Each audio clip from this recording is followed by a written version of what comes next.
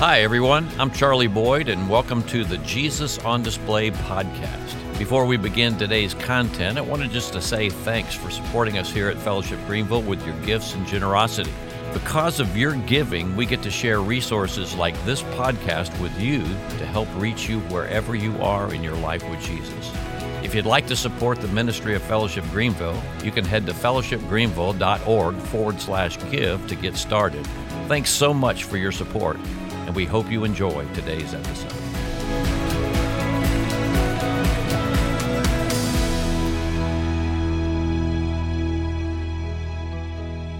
The church matters because it matters to Jesus.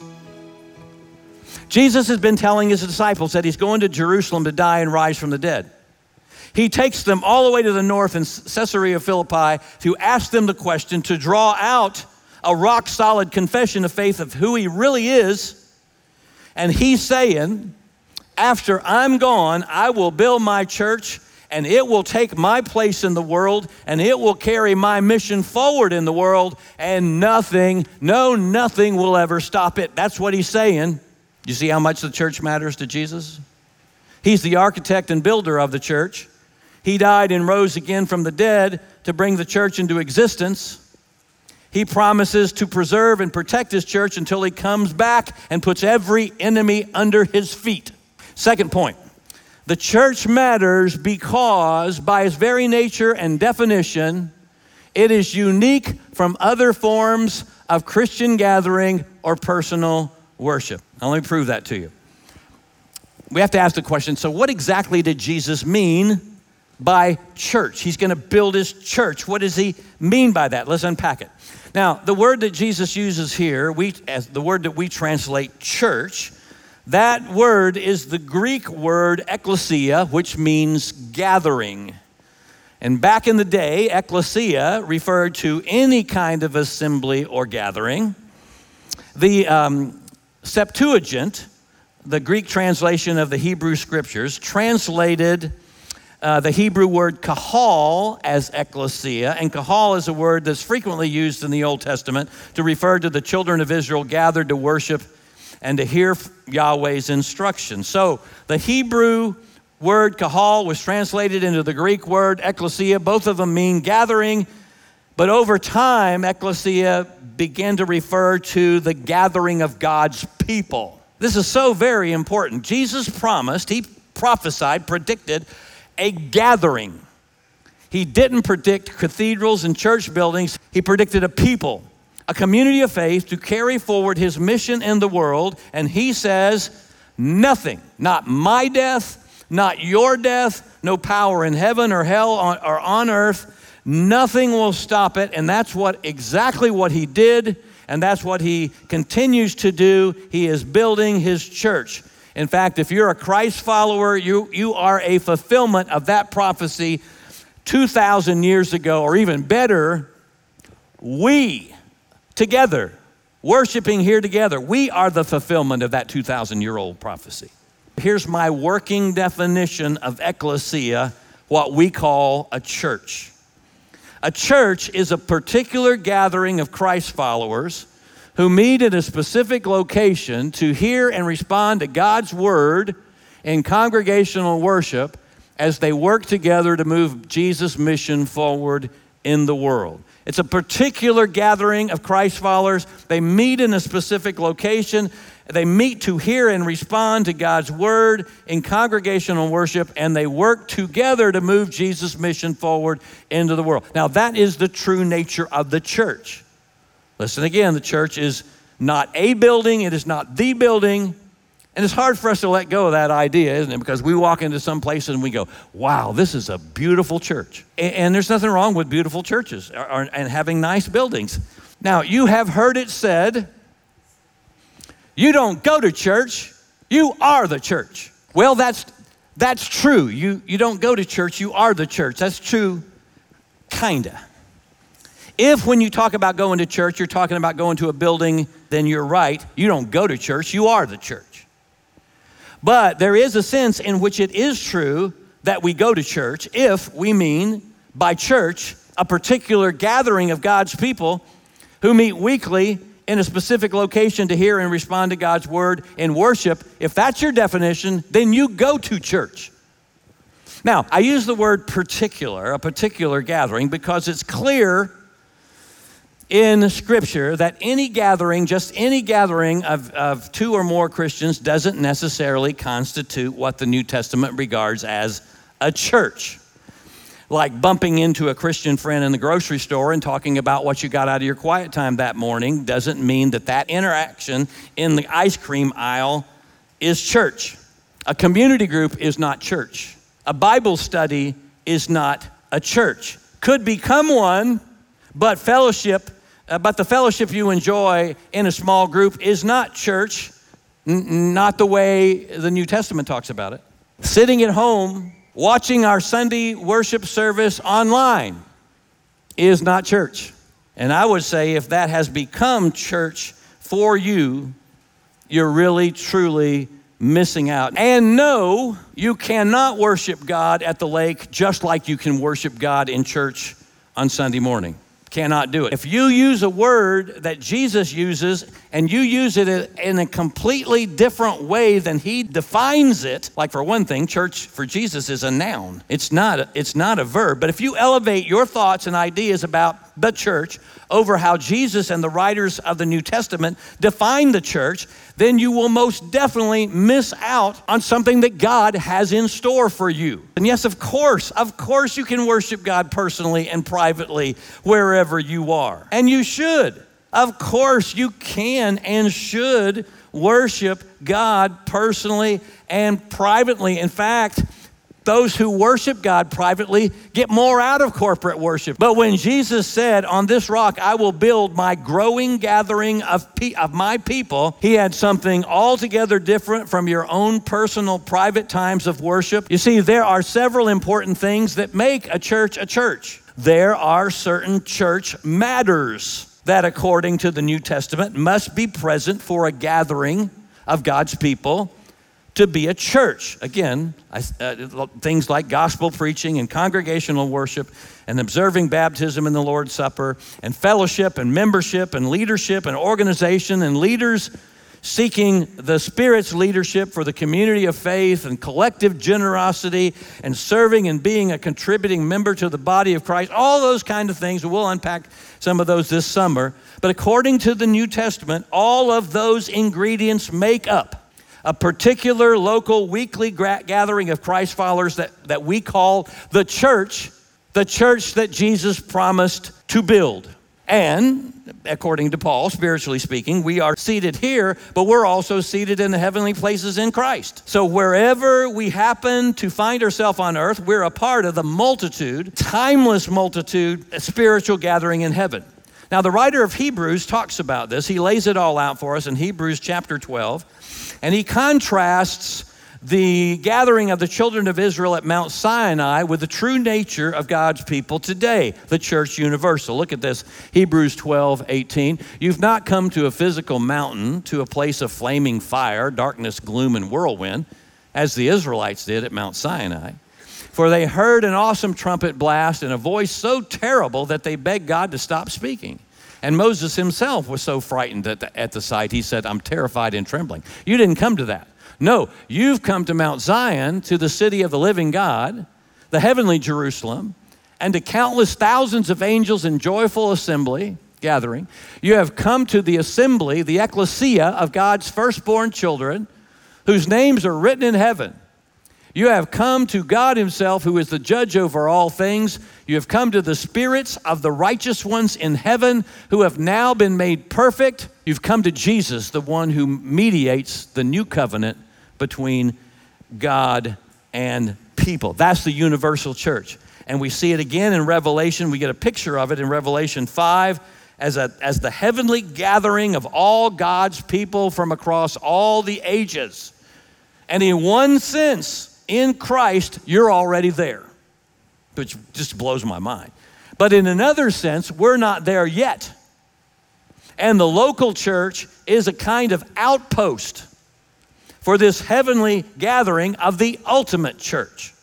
So again, when Paul writes to the church of God in Corinth, He's writing to a local gathering of believers who happen to be in the city of Corinth, and that's their physical, earthly location, and they constitute the church of God in that place, and that means that we are the embodiment of the universal church in this location. So when Jesus said, I will build my congregation, he wasn't referring as much to the universal church as he was talking about the local church, the church that he's growing and multiplying. Now, how do I know that? That's a good question, because you ought to make me prove that to you. So I will. All right. I know that because of what happened in the book of Acts.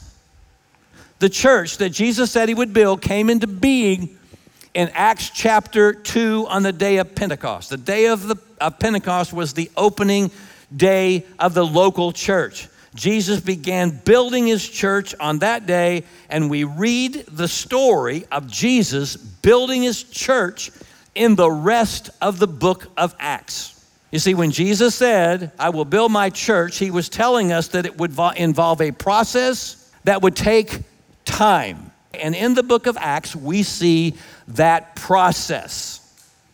In the beginning, we see a particular gathering of Christ followers who met in homes to hear the apostles preach. And they met in homes for worship and fellowship, to generously serve those inside the community and outside the community of faith. And those gatherings, they got bigger and bigger as the Lord added to their number those who were being saved, and those gatherings multiplied. And hear me, the story of the church in the New Testament is not simply the story of disciples making disciples. It's the story of disciples making disciples and gathering them together in local, weekly, organized meetings, some in homes and some in buildings. But as the story continued, the groups in the early chapters of Acts, they had to have more organization to care for and disciple the people that God was bringing to their gatherings. I mean, it just wasn't possible for the 12 apostles to be in all the places where the churches were being planted. And so they appointed elders and deacons in every city as local churches multiplied.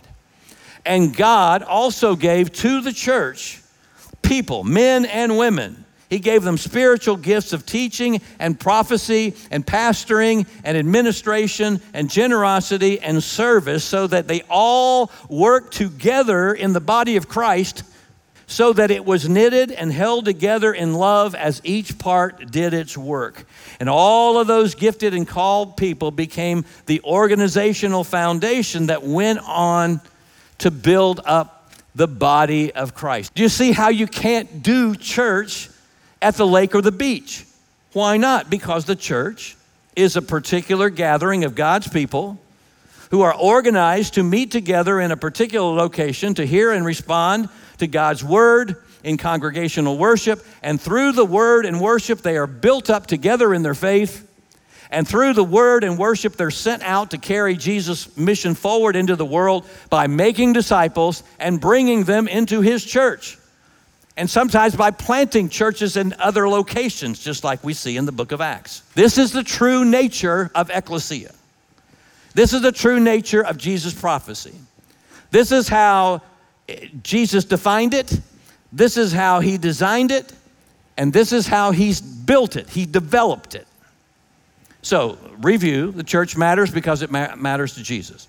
Secondly, the church matters because it's, by its very nature and definition, it's unique from personal worship and other forms of Christian gathering. And third, the church matters because in congregational worship, you can experience God in a way that's impossible anywhere else. At least that's how it's supposed to be. Now, interestingly enough, there are no manuals for how to do church found in the New Testament. But as you read through the New Testament, we do see that the church met weekly, usually on Sunday, first day of the week.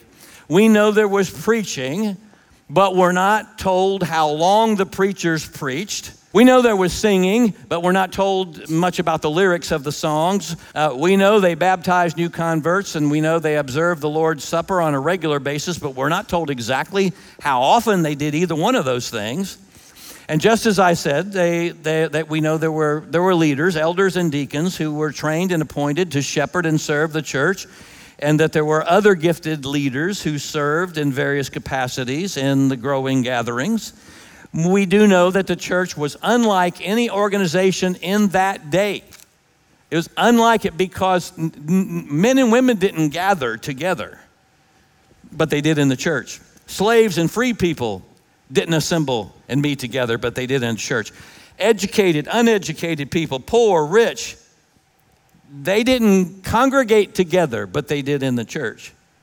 And this diverse group of people, because of their common faith and focus on Jesus, they lived together in unity of heart and mind and purpose. Now, my point is this. We have a vague idea of what went on in the local weekly gathering of God's people, but clearly what went on in those meetings was unique. But one thing we know for sure was that when the church met together, God showed up in very real, tangible, and powerful ways. And we get a glimpse of that in 1 Corinthians 14. Now, interestingly enough, when Paul wrote the letter we call 1 Corinthians, he addressed the congregation in Corinth in glowing terms. He says, you guys have been sanctified in Jesus.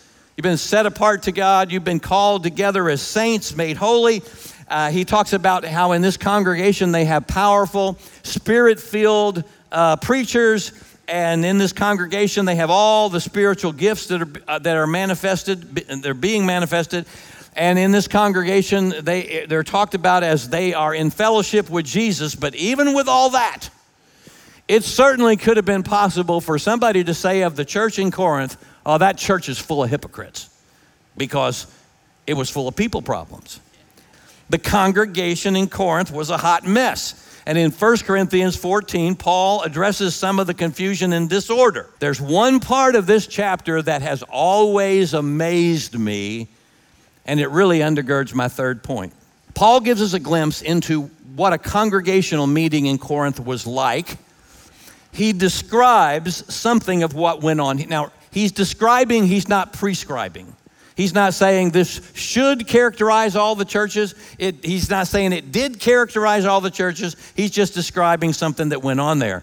And down in verse 26 of chapter 14, he says, my paraphrase, when you meet together, one will sing, one will teach, another might speak of a special revelation God is giving. And then he says, boils it all down. Just make sure that everything you do is done decently and in order.